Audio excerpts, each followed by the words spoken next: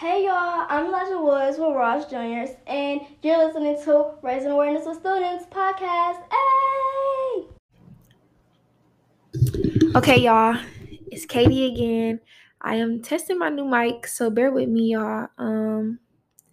This episode is mainly going to be about what it's like running a nonprofit and kind of just the history of me running my own nonprofit. So, I started this organization in 2015, mainly just to talk about diabetes. One day I was just sitting in my car, like, my mom got diabetes. I used to always carry candy in my purse, or she used to always want to stop when she would just say, like, my blood sugar dropping, I need to go get some candy. And I became so immune to that statement that I never really realized she had a chronic, I don't know if diabetes is like considered a chronic disease, excuse my ignorance, but she had something that, you know, is not a natural human, that it doesn't come with, you know, being a regular human being. So I don't want to make her sound like an alien, but y'all get what I'm saying. So it was something that I was just used to hearing, and I started to realize, like, a lot of people in the Black community have this, and it is actually preventable. Well, one of them is preventable. The other, not so much, is more so genetics.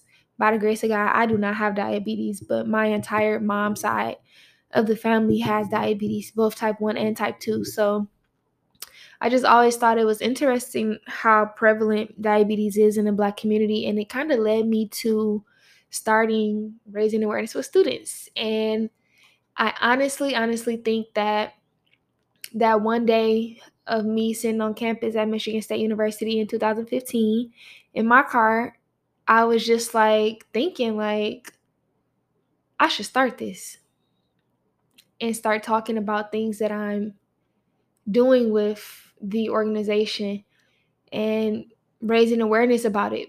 But it originally started through my business that I was running, which was a baking company. And now that I'm at this moment where I can kind of look back and see how, even as a child, my mom switched my schools almost every year just because, like, the curriculum wasn't challenging enough for me, but she wanted me to stay in an environment where I was socially accepted. However, it also didn't give me that real community as far as, having friendship and stuff like that. So it helped me as far as having smarts and intelligence, but I had an opportunity to go to a school like Marion, which it is a all white, all girl school, but mostly white. I'm not gonna say all white, but my mom didn't. I got accepted to go in, but my mom didn't want me to go there because of the social culture there. So my mom switched my schools so that the curriculum could be more challenging, because when you're not being challenged, you become bored and lazy. But when you are getting challenged, you start to work at a decent level.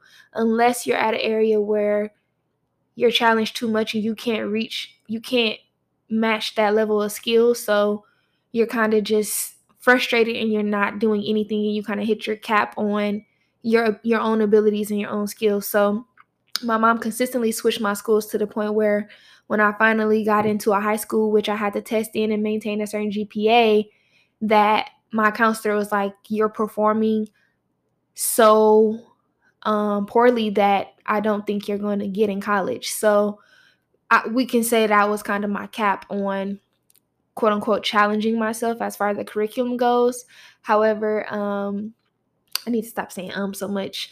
But my principal really, really liked me. A lot of my teachers liked me. I was a class clown, but they just loved me as a person. And my principal didn't let me go because they supposed to kick you out after you get, or if you don't get such and such.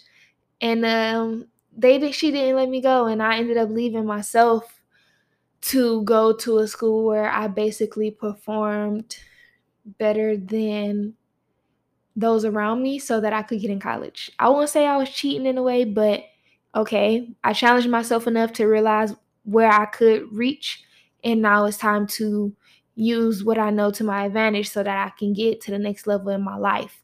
And that was what my mom did, what she needed to do when it came to that. And when I got to college, the same thing kind of happened. I was on academic probation so many times, so many times, but I just learned a lot from being on academic probation and just challenging myself. So to circle everything back around, when I started my company, VK Sweets, which is a baking company, that came from my mom and one of my dad's girlfriends. Oh my God, not one of my dad's girlfriends. Someone else with my dad teaching me how to bake. And so I took those skills with me as well. When I was in middle school, I used to sell cookies. I used to sell candy, snacks. Like I used to sell it out my lunchbox. I would sell out every single day, y'all. Like I was going crazy. Like y'all would not imagine how I was going crazy. So I used them same skills, them same talents, that same work ethic when I got to college, started a baking company. And then I just realized I like helping people. I like giving back. I like using my talents to make money, but I really, really enjoy helping people. So, and it just made me feel good. Like this is free. And it makes you feel so fulfilling. And it reminded me it reminded me of all of the times my mom had me volunteering, doing Meals on Wheels. Like my resume was full of volunteer work before I ever got a real paid job. So it was easy to show, hey, I did this type of work for free. So you can hire me and get paid, and you're going to guarantee that the job going to get done. So when I finally got to college and I started my baking company, it was like another way of me challenging myself, both academically and with the skills that I have from starting my company, because starting my baking company led to me starting my organization, which is now my nonprofit. In the beginning, it was just a registered student organization on Michigan State, at Michigan State, and I was going to start other collegiate chapters at different schools before I graduated. So me starting VK Sweets led to me starting Ross, which was because I started selling cupcakes and pink ribbons in lieu of Breast Cancer Awareness Month.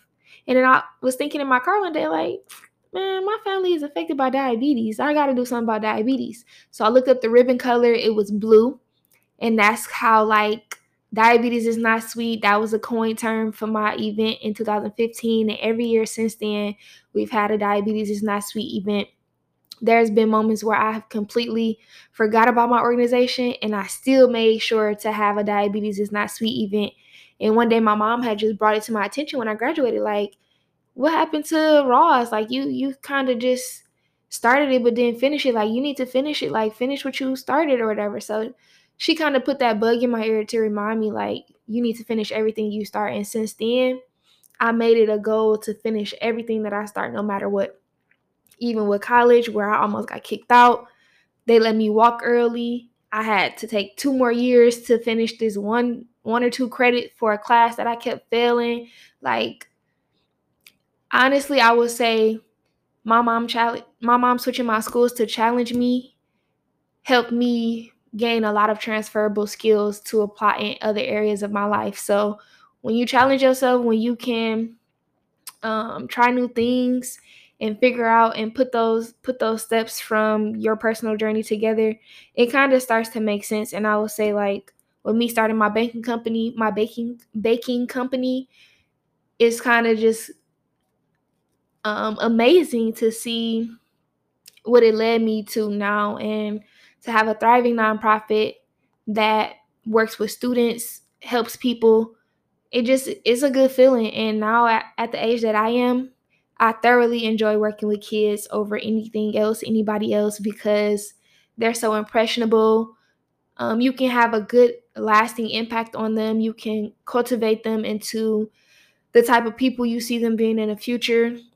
Just like my middle school teacher saw potential in me when I was younger, the things that they said would be my future, I will hold on to forever. So you really have to remember what you say to kids and remember what you pour into them, because just the things that they said to me really make me realize, like, they really saw something in me long before I became what I am now. And that's a gift that I think teachers have, or just adults in general, but it's all about what you pour into them. So with starting my nonprofit, it's so funny because people always ask, like, how did you start it, or how do I start it? And it's like, it's I could give it to you the regular way and like step by steps of how to do it, but people who have nonprofits, they know this is a purpose-driven industry. It's a purpose-driven,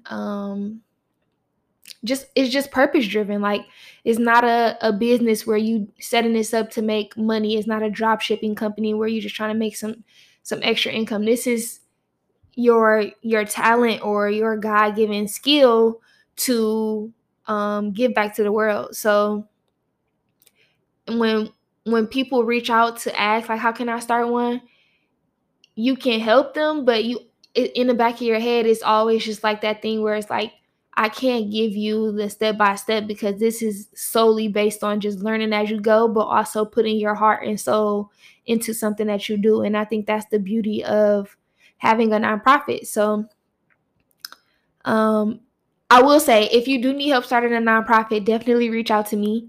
I am also very willing to help, free of charge. And I hope you guys continue supporting my nonprofit. If you want to go to our website, www.rawsmichigan.org. Social media is Raws Michigan on all platforms. Raising awareness with students on Facebook only. And thank you guys for listening. Raws would like to thank all of our donors and supporters, including our partners at Global Giving. Thank you for listening.